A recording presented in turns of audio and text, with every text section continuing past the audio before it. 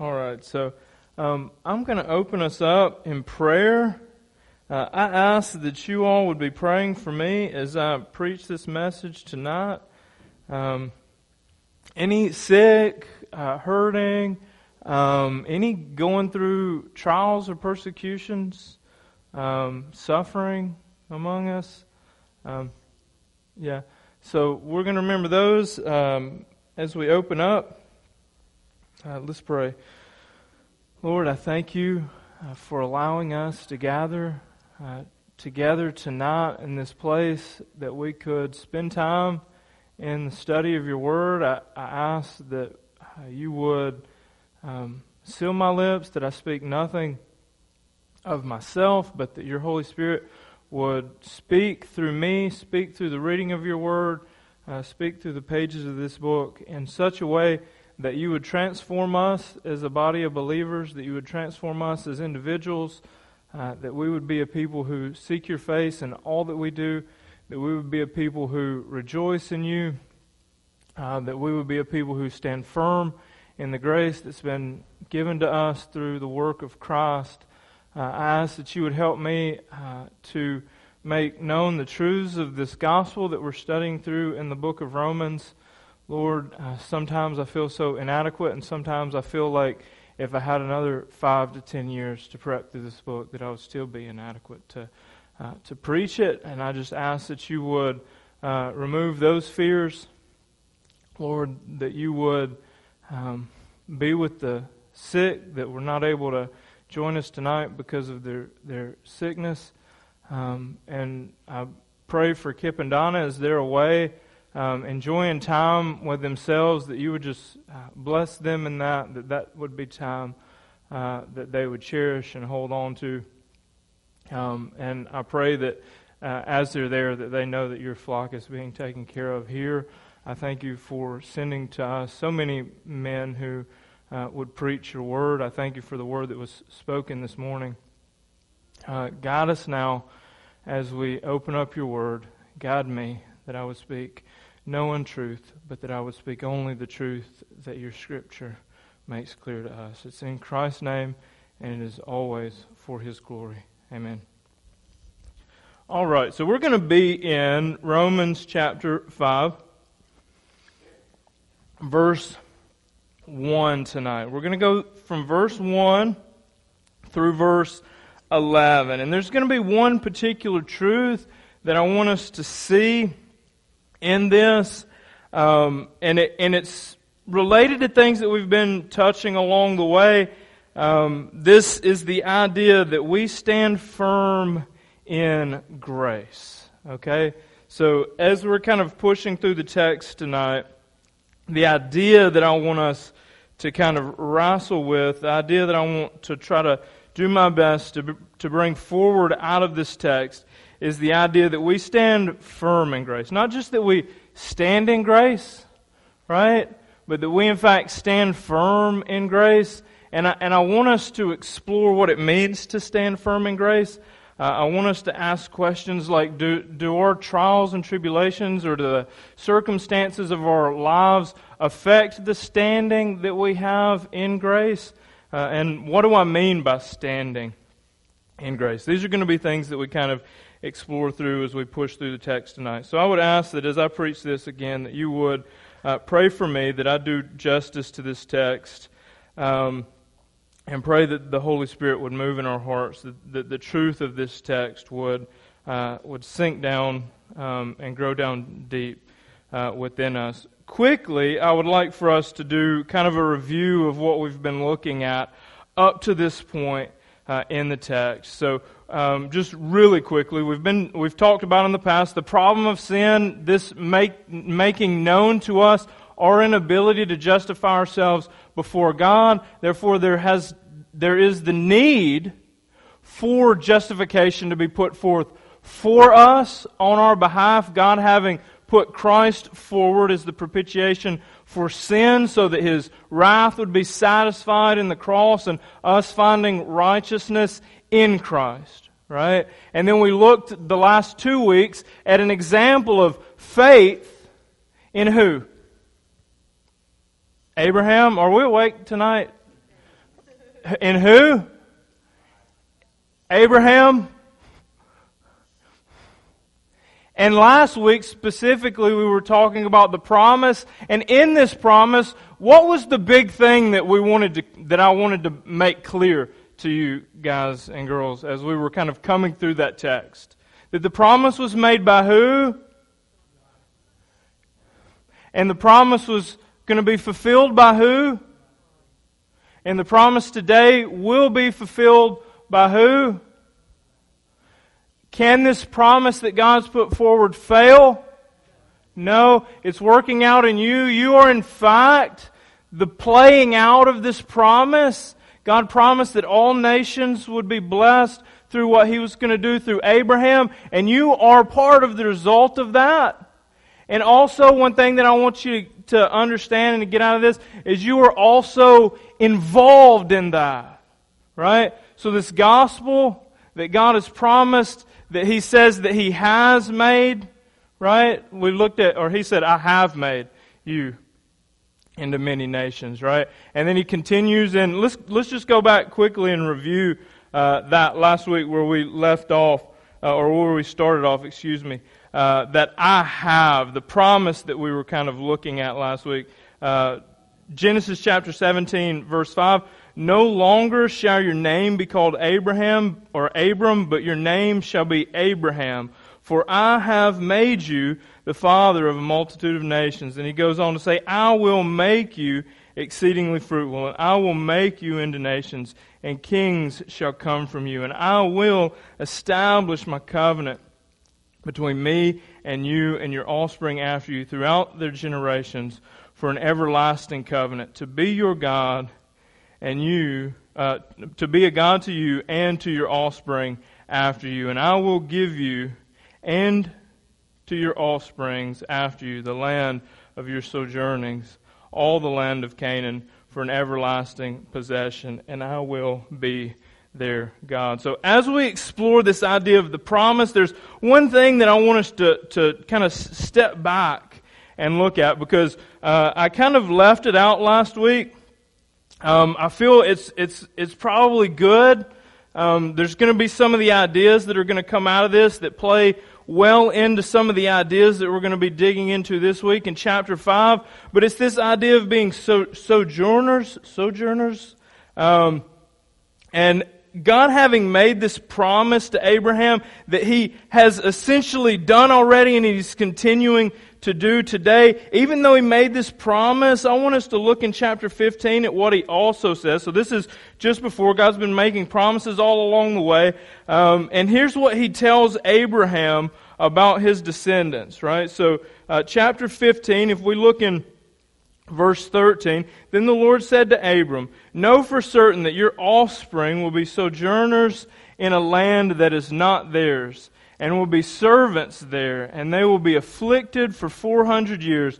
But I will bring judgment on the nation that they serve, and afterwards they shall come out with great possessions. As for you, you shall go to your fathers in peace, and you shall be buried in a good old age, and they shall come back here in the 4th generation, for the iniquity of the Amorites is not yet complete. So there's a lot that could be seen in that particular passage of text. One thing that I want us to get without a doubt locked down in this is that not only is God aware of what's going to happen to us, but He's in absolute control over each and every aspect of it. Right? God makes a promise to Abraham that He's continuing to double down on time and time again. And He's telling him even.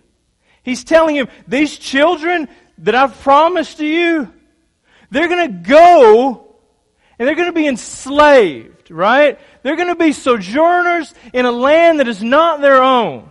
Right? And He promises again that He's going to lead them out of this land. I want us to get a picture in our minds that this is, in fact, a glimpse of what the church is going to look like. Right?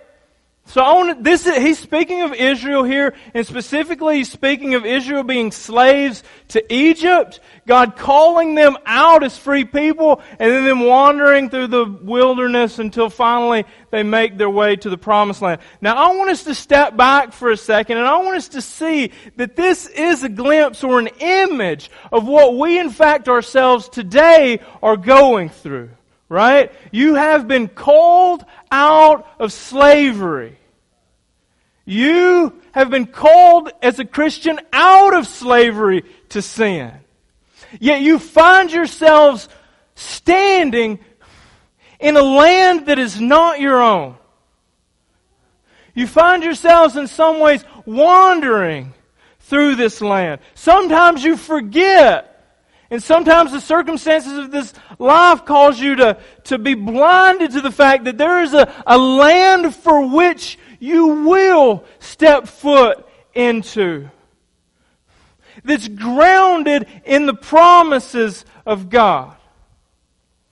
So just like Israel would face trials and troubles, they would in fact be enslaved, and then they would come out, and you see what they did after they were set free. Right? How often do we find ourselves in that same kind of situation? Right? Where we're freed, but we still long for that slavery. If you go and look at the picture that Israel gives afterwards, they're like, man, we had it better in Egypt. We had it better when we were slaves. Really? Really? So I want us to get this idea, this understanding that the promises of God in no way fail to see or understand the issues that are going on in your lives. Right? I want us to get that. I want us to understand that truly God is in no way caught off guard by what's going on, good or bad, in each and every one of our lives. And in fact, I want us, do you think that God could have worked it out in such a way that they never became slaves in Egypt? Do you think He could have done that? So, I don't want you to think about this. I want you to think about your answer to this. So you're telling me that God could have created a world in which they never became slaves for 400 years. And yet He chose that path over the non-slave path. Why? He has a purpose. Is that true? Christians, is that true of your life? Does He have a purpose for you? How do you know this to be true? How do you know that He in fact has a purpose for the struggles that you're going through today? How do you know that He cares at all about what you're going through today? How do we know that? How can we rest in that? How can we stand firm in that? Through faith. Through faith in Him. Through faith in His promises that He will in fact fulfill them.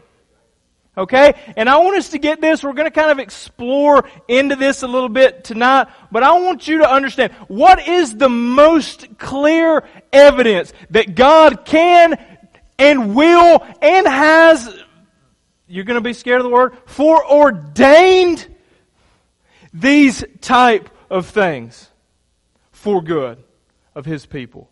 What's the one event? The one event is Christ on the cross. In this single event, we see that what men do for evil, God, from before they thought the first evil thought, was working it for what? For good. For good. Purposed it. Planned it, set it forth in motion, promised it, even knew, like we look back at Israel, even knew the bad things that were going to come along the way, all along the way, working each and every one of these events out for what? Good. Go back in Scripture. And here's one of those things. As we start digging into the truths that we're going to dig into tonight, there's so much backstory to this that I don't have time to fill it all in for you. But I would ask you to go back. Revisit Scripture in the Old Testament time and time again. Look at each and every account. Look at everything that was intended for bad and see what God is doing in all of this. See if He fails in any way in the big scheme, in the big picture to work these things out for good. Not only for His good and His glory, but ultimately for your good as well, believers. God is doing something that's so big, and it may span past your lifetimes. But you know and you stand in grace, firmly fixed in the work that God has done, trusting in Him, hoping in Him, that He is who He's claimed to be. And then He's shown that to be true in the work that He's done on the cross. Right? So let's open up now in chapter 5, verse 1. Therefore what? He's clearly here basing this off of something, this idea of justification by faith, right? So when he says therefore, this argument from the fact that you can't do it, right? So the sin problem shows us that we can't do it. Because we're sinners bound and enslaved to sin, we can't be justified before God by our efforts. Right? He's shown us that. And then He's shown us how, through the life and example of Abraham, having placed his faith in the God who makes promises, to carry forth those promises, even when, get this, Abraham laid his head in the dirt, having never seen with his own eyes the cross, yet he held that the God who'd made him promises would fulfill those promises. Faith. And because of this faith, God says what? He's counted him righteous. He's counted him righteous, and he could do that because the work that Christ has done on the cross. He was looking forward to that, even as he was counting men and women righteous in the Old Testament. He was always looking forward to the cross, and it's in the cross that anyone has ever been counted righteous. The only way is how? Through the cross of Christ, through the grace that God has given. Therefore, right, I think we need a deep understanding. This is why as I go through this, I say, Lord, I hope that I have not failed you in any way to present this, because the therefores will not have the same kind of weight if I have failed you. Lord, forgive me where I might have failed you, and I pray that you make up for it with your Holy Spirit. Therefore, since we have been justified by faith, we have peace with God. Does that rest on you? Do you get what that means? You have peace with God. Listen to what that means. You have peace with God. Therefore, you don't have to work to make peace with God. You have peace with God. Therefore, you do not have to worry about how He looks at you, what He thinks of you. You have peace with God. So when you're going through trials in your life, it is not because He is angry with you. It is not because He's pouring His wrath out on you. Christians, do you get this? Do you understand this? Because sometimes when we go through things in this life, We think it's because of what we've done. Now sometimes, you murder somebody, you can go to jail. It's because of what you've done. Right? So we have to, at times, pay the price for the things that we do. So I don't want you to think that this is just a wipe everything out and there's no responsibility in this life. Right? I don't want you to think that that's what I'm telling you or what I'm trying to put out there for you. But what I want you to get across is that if you have placed your faith in Christ, it's finished. Right? The work is completed in Christ. So there is no more striving for satisfying God. There is no more striving so that He sees you in a better light than He saw you yesterday. Right? Therefore, since we have been justified by faith, we have peace with God. I want us to see this. I want us to understand this. That what's happened to us as believers, when we have placed our faith in Christ and the work that He has done, you have been justified. There is no more need for further justification. Right? This, in fact, means for you that the peace that you have with God, the standing that you have, where you can run to Him instead of fear and have to run away from Him, is fixed. It's not changing. You see, because we tend to be changing, right? Like if I get mad at somebody, I might stay mad at somebody. And my actions may come out of that, but I want you to understand this. And this is why we'll harp on this again and again and again. Because so many of us, I say us, so many of you have a misunderstanding about the way that God looks at you as a believer. And you're weighed down by this. Right? You're weighed down. Now there's many times and many ways that we need to take a lower opinion of ourselves. Okay? And we'll get to some of those, but when it comes to the way that God views you, right, when it comes to the way that He sees you, you can't see higher than what He's done. There's no looking past the height that He set for how He looks at you. Because it's not in you, it's in Christ. Right? And it's out of this that we've been given a standing of peace where before we were enemies. Right? Before you were an enemy of God. And you rightly should have been fearful of the wrath of God. Because it was due you. You were worthy of it. Now, you're in Christ if you believe. And you've been given a position or a place of peace with God. And how does this happen? Chapter 5, verse 1. Through who? I want you to pay attention through this run of text that we're going through at the number of times and the number of ways that you see this word through. Because all the good things that we're going to see, every single one of these is through something. Very important. Not you. Right? It's not through you.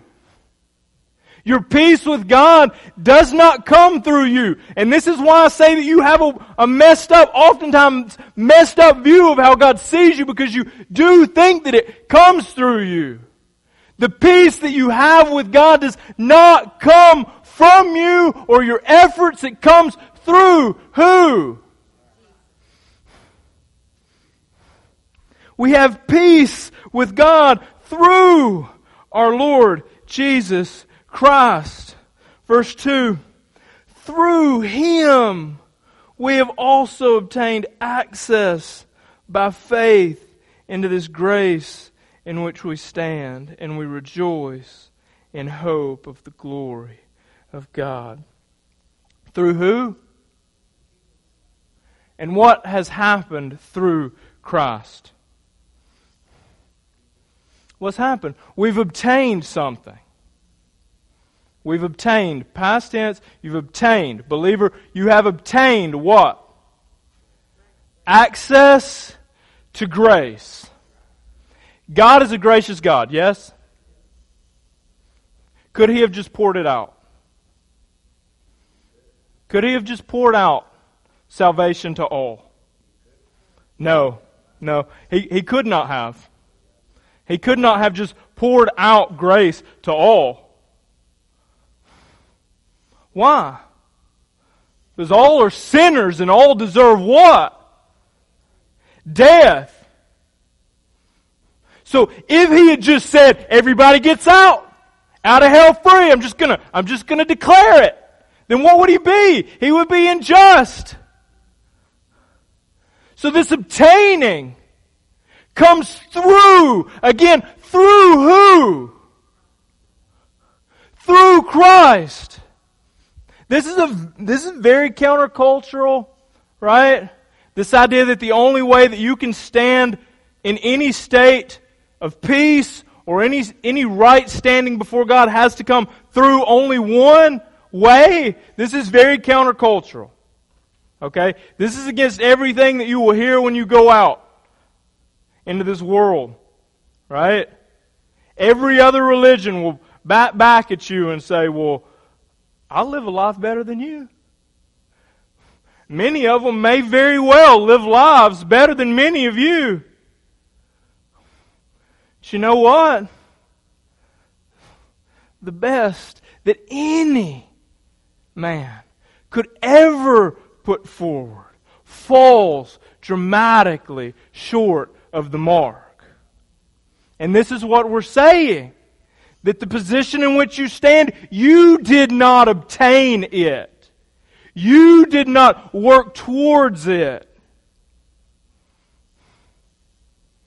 Christ did. Let's read this again. Through Him, we have also obtained access by what? By faith into this grace. So, couldn't be poured out to everybody because God cannot just give get out of jail free cards. Right? So how does it come? Christ on the cross and faith in this work. Not your work, His work.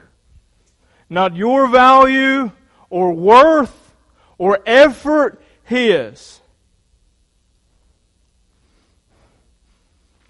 And now, believer, you stand in grace.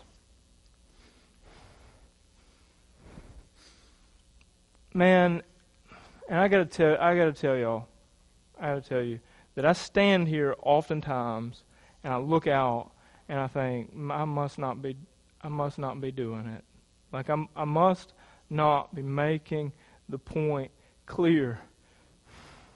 That, or we've taken it so for granted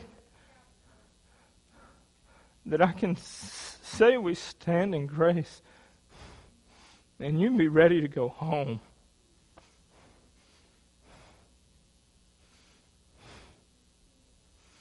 Friends, because of what Christ has done, you have peace with God that could never be attained by what you've done.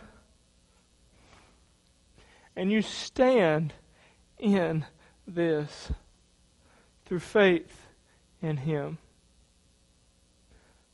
Never to be shaken by what the world has for you. I want you to get this, because I think if this truth weighs on us how it should, then we learn through this how to be fearless, how to walk through trials that would have broken us before, rejoicing and living in front of a world who would be broken by these things in such a way that they ask, what's the difference maker for you? Why is it that you've learned in every situation how to rejoice?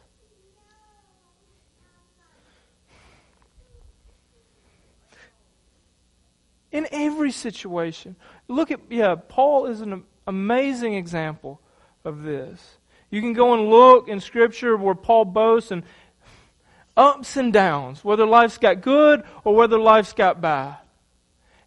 How many of us, when we look at that Scripture, if we're honest with ourselves, think, I couldn't. There's no way. Like, how do you do that? What's the difference? Man, Paul wasn't just playing church. This it had a real effect on him. Am I the only one that sometimes it feels like we're just playing?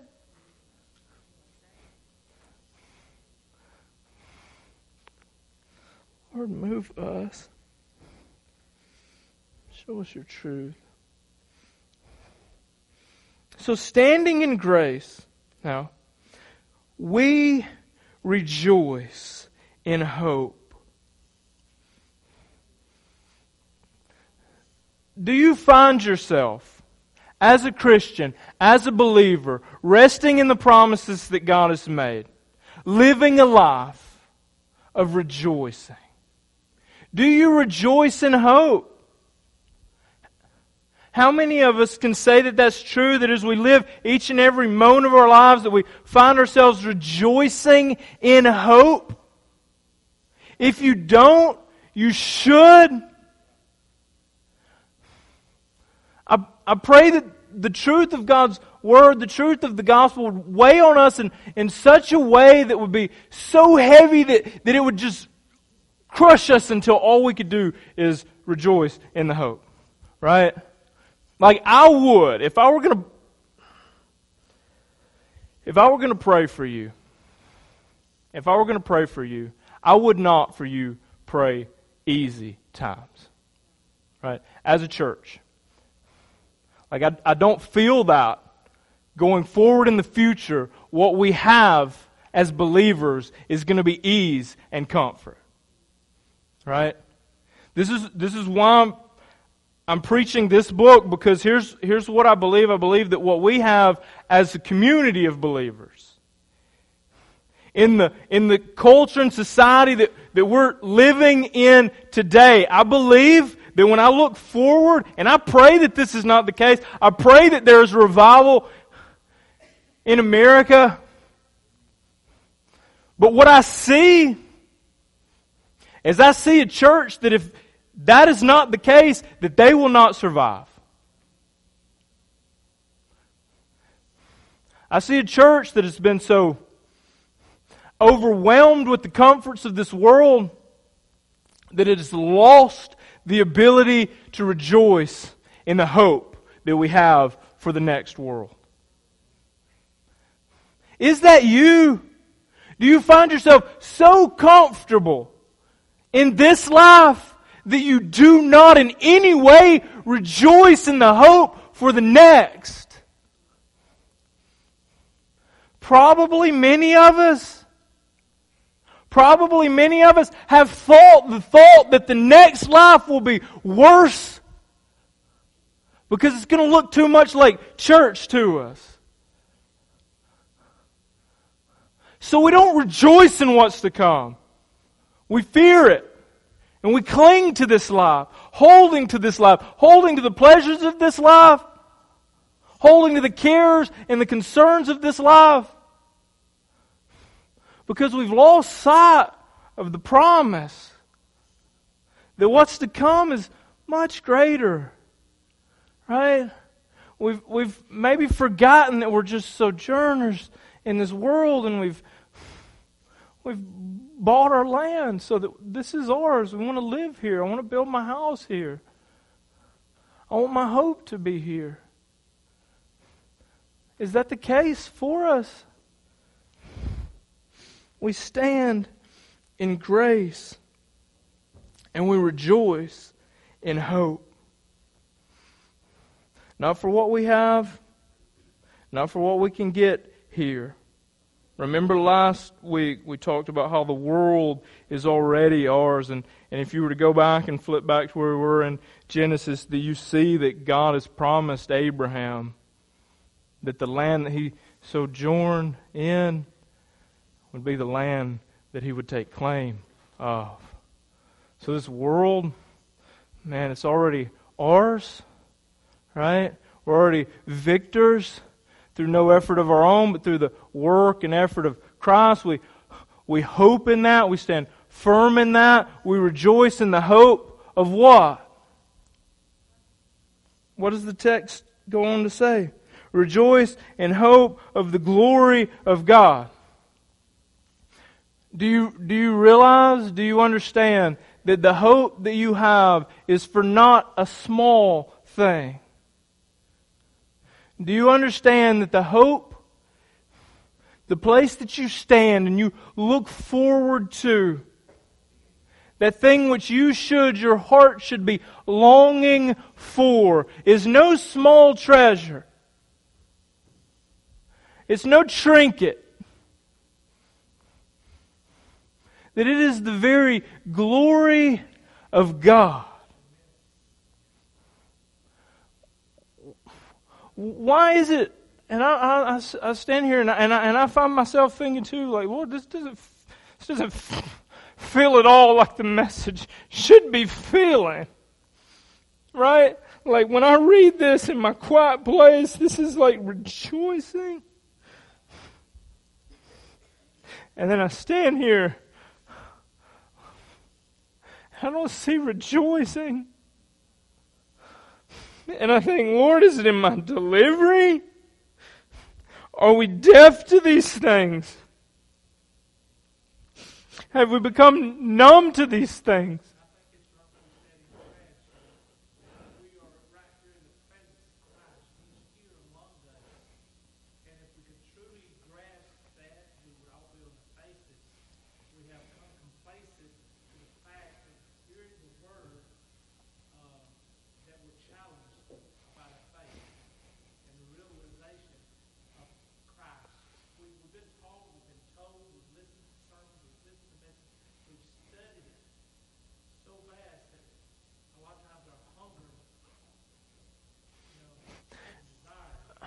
Have we exhausted the depths?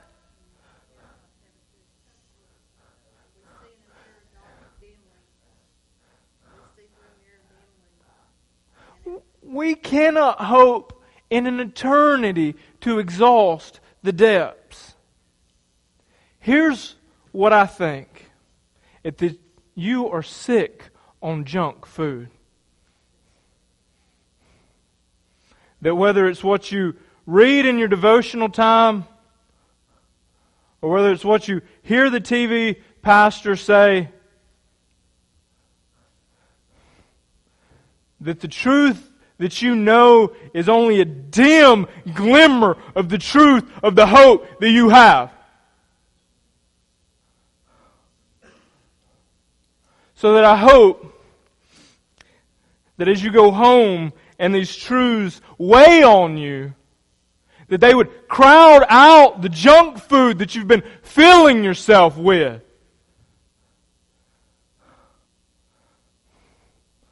Because you'll fill up on junk food. And you'll feel sick and you'll have enough. But the truth of what we have to hope for, the glory of God, is one that will satisfy your hunger and drive you to eat more and more of it.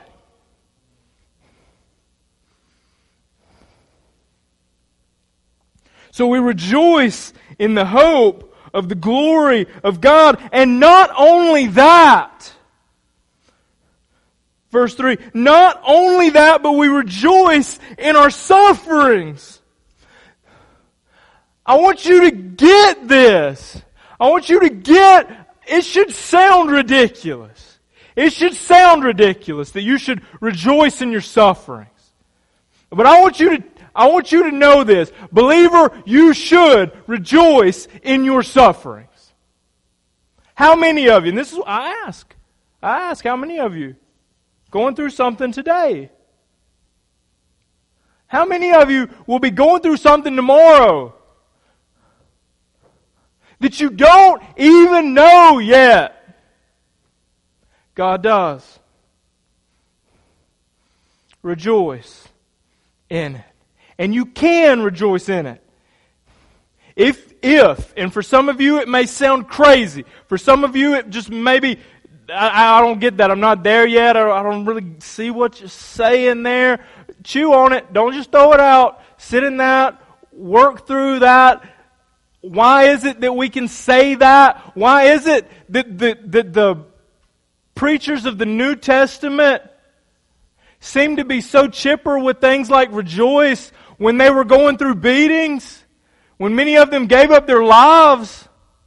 Why is it that they can rejoice in suffering? He doesn't give much time here to the happy times, right? Do we see that?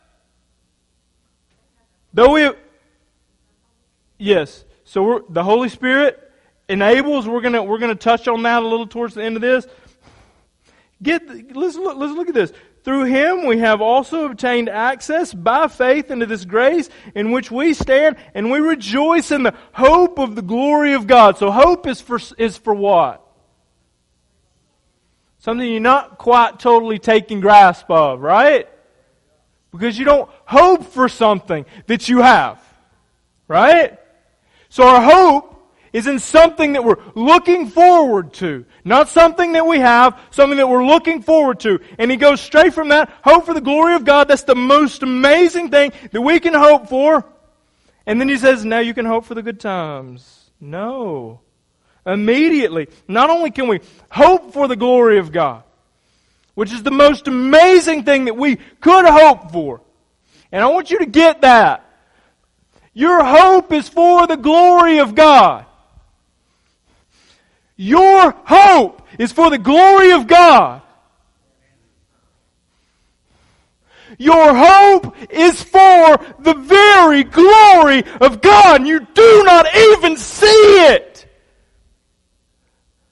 You do not get it. Your hope is not on the outcome of the test that you're taking tomorrow.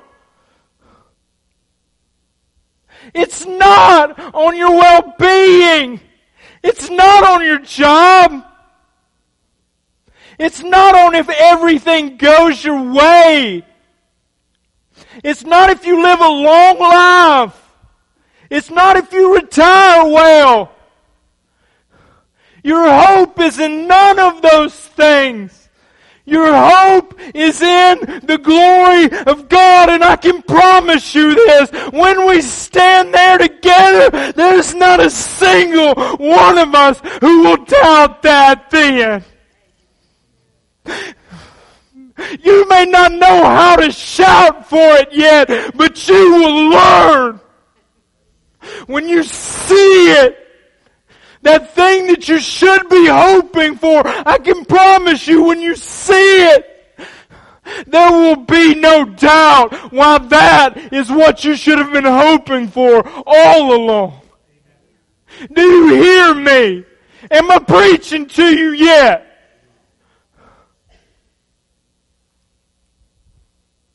Not only that, but we rejoice in our sufferings. Why can we rejoice? Because we stand firm. Do you hear me? You can rejoice because you stand firm, and it's not of what you have done. It's in what Christ has done. You stand firm, knee deep, neck deep in the grace that God has given to you. So that when sufferings come, we don't make little of suffering. It's gonna hurt. It's gonna be painful. You will cry tears. But you can rejoice. Because the worst of outcomes, 10,000 years from now, you will rejoice over them.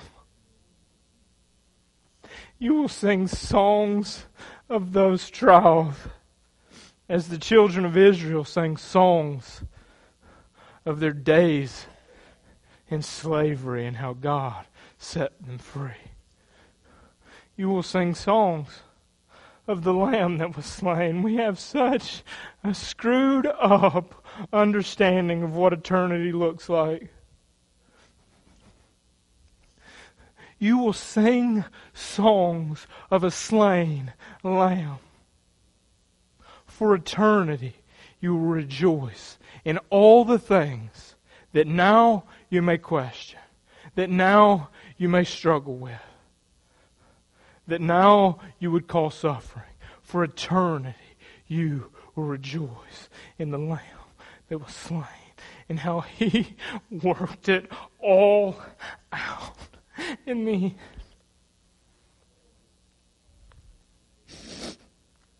So now, and I want to tell you this, that you may face something tomorrow and you may find yourself coming back to these passages of text like this, and you may find yourself saying, Lord, I don't know how I can rejoice in struggling. And I'm going to tell you that that's okay. That God is going to refine in you through your struggling. So that this is the beauty. This is the beauty of this, is that you will not be crushed by your trials. You will not. You may be perplexed by them. You may not understand them on this side of the sun. But God is working in each and every one of them. Not only that, but we rejoice in our suffering, knowing that suffering produces endurance. I want you to stop with me here for a second. Do you know this truth? Do you know it? We rejoice in our sufferings knowing. How will you know unless you're in here? I hope that messages like this or those kind of messages that would solidify maybe for you that you would know. Right? When I preach, I love to see smiling faces, but I love to see faces more than endure. Right? So if I have to preach 1,000 messages to you like this, that I come away absolutely exhausted and with a headache, then I'll preach them. I'll preach them. Because you will not question it. You'll know it. These truths will be truths that the Holy Spirit drives down into your bones that you could never escape even if you thought you wanted to. You will know. In eternity, we will be having conversations about that message that you preached that one time. And how the very next day it hit me. And how God Himself, through the working of the Holy Spirit, causes men and women to encourage and lift up one another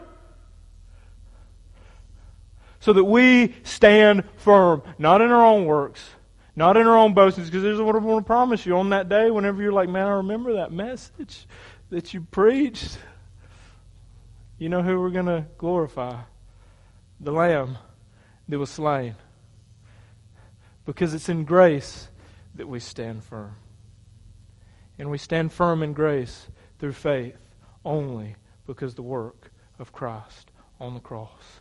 Only because the Lamb was slain.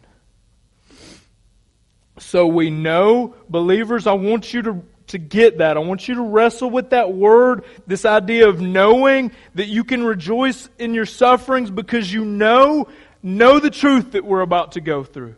Know this truth, whether you know it because you've experienced and you've seen it to be true, or whether you know it because you were told and you hope in that truth. One day, this world will give you an opportunity to know that this is absolutely true for you, believer who hopes in the glory of God. Knowing that suffering produces endurance. Some translations are going to read patience there. Knowing that suffering produces endurance. So here's what I want you to get at. Here's the mentality. Like, I want to train you to be warriors for Christ. And I say that in no small way. Right? You are at war. Whether you would like to believe it or not, whether you feel ready for it or not, and I'm not just talking about what your friends are going to say to you. I'm talking about there is spiritual warfare for the lives, the souls of men and women going on right now. And the Holy Spirit has drafted you into the army of God. You are warriors. Whether you're 90 and you feel like it's a hard time just getting from your car to here, or whether you're a kid and you've got your whole life in front of you, right? Be ready for this.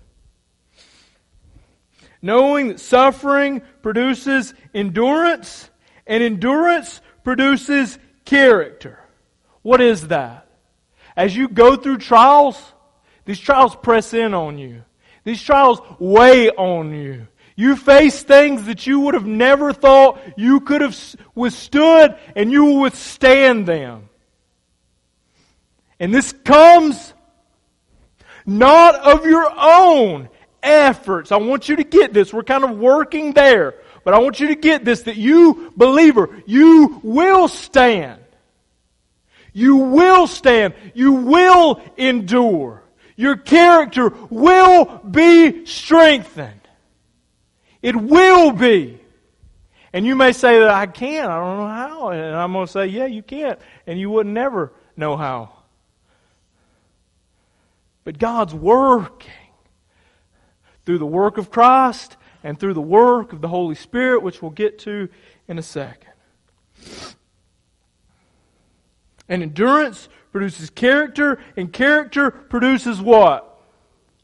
Hope.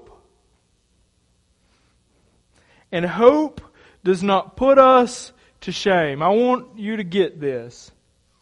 That when you step foot into this world, the thing that you hope for, they're going to tell you it's foolish. Right?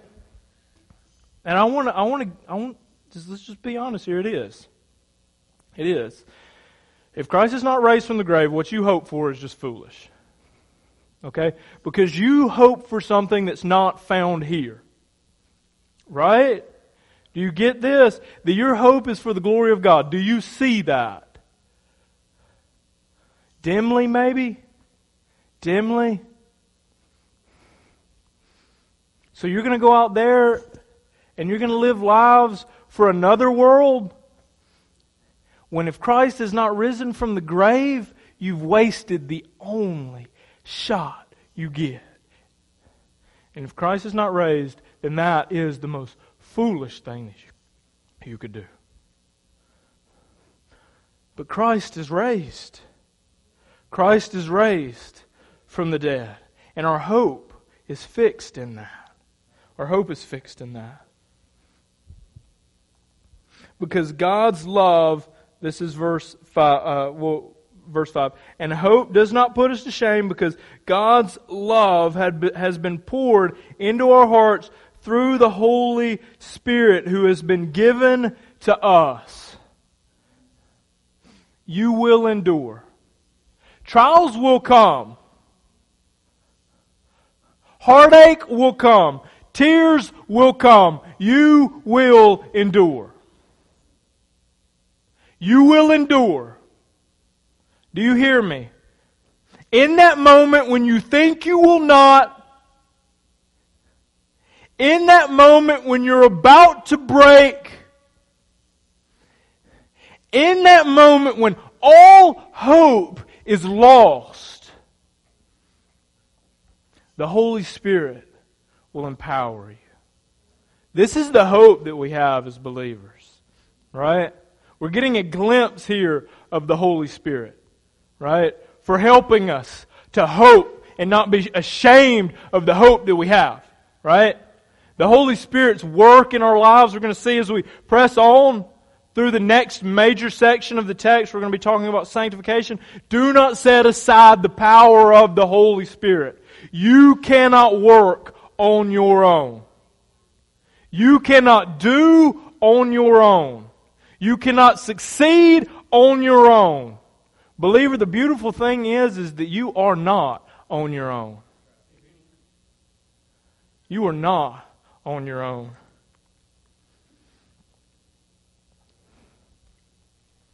And in case you were to ever question where your hope is fixed and how firmly you stand there, let's look at verse 6 of chapter 5. For while we were still weak. Okay? So when you're going through things, when you're dealing with what this world has put in your face, when you feel as though you are going to break, understand this, that God did not first call you to be strong and then call you to salvation.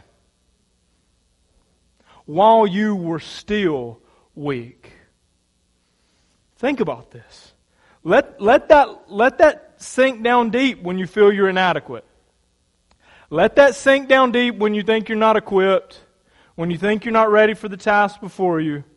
Let that sink down deep. That God didn't first let you get ready, right? That He didn't first let you work a couple things out, right? That while you were still weak.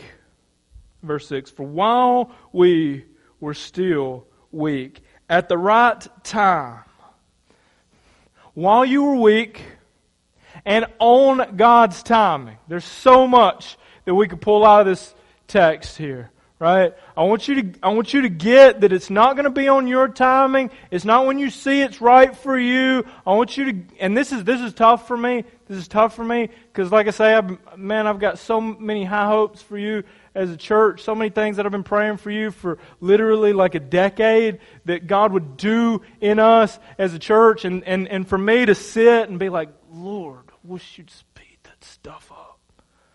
Wish you'd do that a little bit faster. These are the kind of things that I wrestle with, right? That God's timing, friends, it's perfect. It's perfect. So even as I wrestle with this timing, you know what? When we're talking about this conversation on the other side of eternity, and we're looking back at what He's done from now to then, do you know what we're going to say? Praise the Lamb that was slain, and the wisdom and the timing of the God who sent Him. At the right time, Christ died. For who? For the ungodly. Again, friends, He didn't call you first to be holy. He didn't call you first to fix the issues that you've got in your life. He did this while you were weak, sinful, and ungodly. And He did it at the perfect time. The perfect time for what? Your plans? My plans? His plan. Perfectly timed. Perfectly executed. And somehow He does it with the weak. Somehow He does it with the ungodly. Because He does it. Through us. He's working. If we'll open our eyes, we'll see it. If we'll look for it, we'll see it. So while we were still weak, at the right time, Christ died for the ungodly. For one will scarcely die for a righteous person, though perhaps for a good person one would dare to even die. But God shows His love for us, and that while we were still sinners, Christ died for us. I want you to get this, especially as you're going through trials and you're going through struggles and you're going through persecutions and you just feel like, man, this life's got nothing for me. It doesn't. Your hope is in the next. Get that. Sometimes God allows these things To open our eyes up to the fact that this world is not ours. We're passing through it. Right? We're sojourners in this world. But you know what's amazing? The land in which Abraham was a sojourner, that land was his. Right? So we're passing through because God's going to remake this whole thing. It's going to be better than we could have ever hoped for, better than we could ever imagine. While we were still sinners, Christ died for us. Hold to that. Hold to that. Let that help you to stand firm in grace, rejoicing both in the good times and also rejoicing in suffering. Because it's not a matter of your strength. It's not a matter of your righteousness. The standing for which you have is not what you have done. It's what Christ has done for us. Do you believe in that? Have you placed your faith in that? Verse 9, since therefore we have now been justified by His blood, much more shall we be saved by Him from the wrath of God. So get this, because here's what, and it's easy because our flesh tends towards this. When you're going through trials, the first thought that your flesh will tell you is this is God's anger at you. Right? Do we know this to be true when we go through things in our life? Is that not what we tell ourselves? Do we not immediately start thinking back to that sin and think, I knew He'd catch me. And now here I am. I'm going to pay for that one. But you get that that's not what's taking place for you. Right? That's what this text is telling us. Right? That you weren't good and you weren't strong, and then God said, you're mine. So stay good, stay strong. Right? Is that what happened to any of y'all in here? That was not my experience. It wasn't like you're a good guy and you're strong, you're strapping, you're going to do good things for the kingdom. Now don't trip up, don't slip up, don't mess that thing up, because then I'll be mad. Right? No, we were weak, we were scrawny, we were ungodly heathens, and He called us out of that. And He's making us holy. He's doing a work. So that when trials come your way, combat it with that. Trials come your way, you're not strong enough. You know, I was never strong enough. And that's why I stand, not in my strength, but I stand in grace. When the struggles come your way, and you think to yourself, I'm not righteous enough. Never was I righteous. Always I was ungodly. But I do not stand in my own righteousness. I stand firmly fixed in grace. That's where you stand. That's where you stand as a believer, firmly fixed in grace. Not your work, Christ's work. Get that. Understand that. For if while we were enemies, get this, you're enemies before Christ. But what do we know that because of the justification back in chapter 5 verse 1? Therefore, since we have now been justified by faith, we have what? Peace. We have peace where you were once what? For if while we were enemies do not have peace. You make war with enemies. You are no longer an enemy, right? But you were. For if while we were enemies, we were reconciled to God. Get this. Get this. You were an enemy of God when He came to rescue you. You were not acting as though you were helpless and in distress. Save me. You were in outright rebellion and He saved you. Outright rebellion. We treat this sin thing as though we're not headlong into it, fully sold to it, completely desiring it. Helpless, No.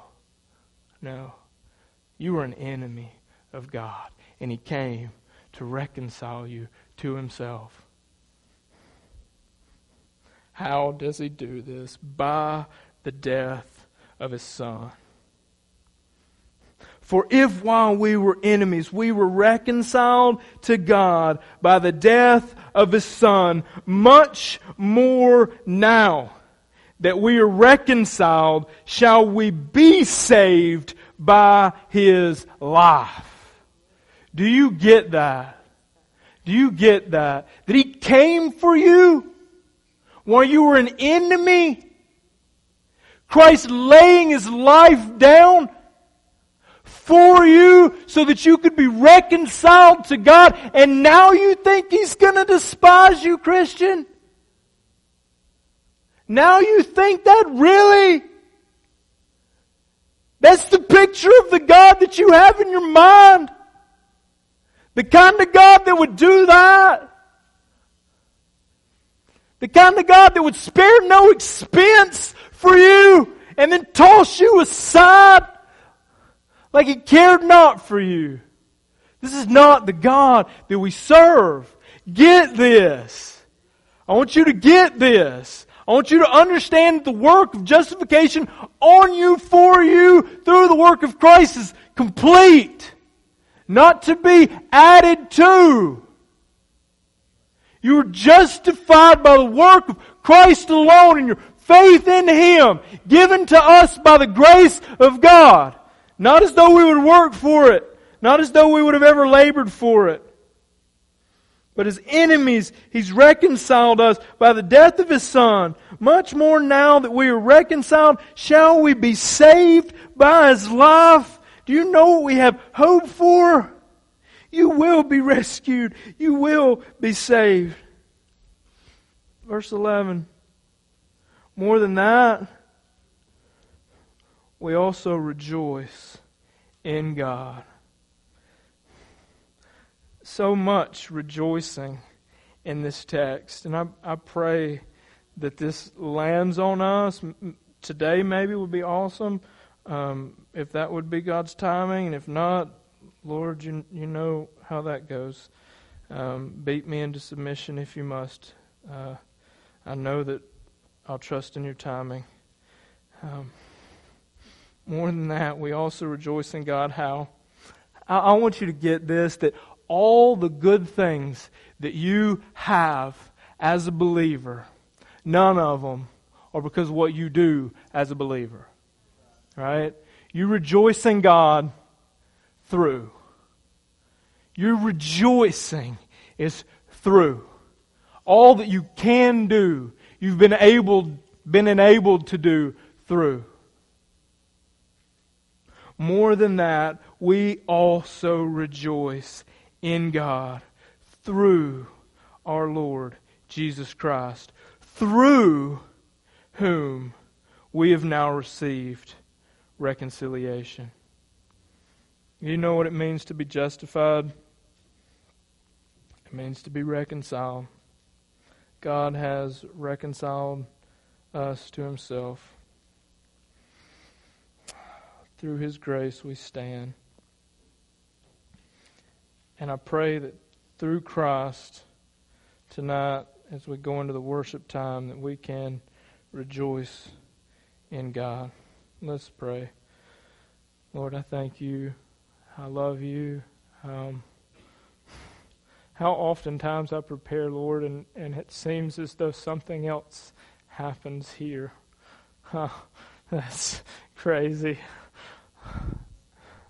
Lord, You are amazing.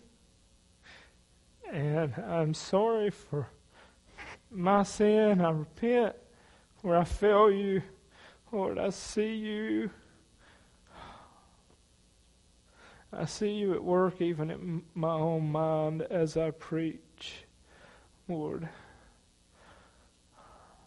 I pray for this church.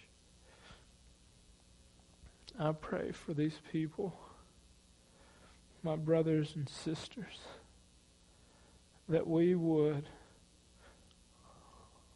look forward finding our hope in the glory of God, that we would rejoice in God, whether we be in moments and times in our lives in which we are struggling. Lord, let us rejoice in those, and in that give testimony to the hope that we have, that it is greater than the thing that weighs against us. Lord, if it's in our own minds that we battle with depressive thoughts, let us wage war against those thoughts with the hope that we have in Christ alone. Yes, Jesus.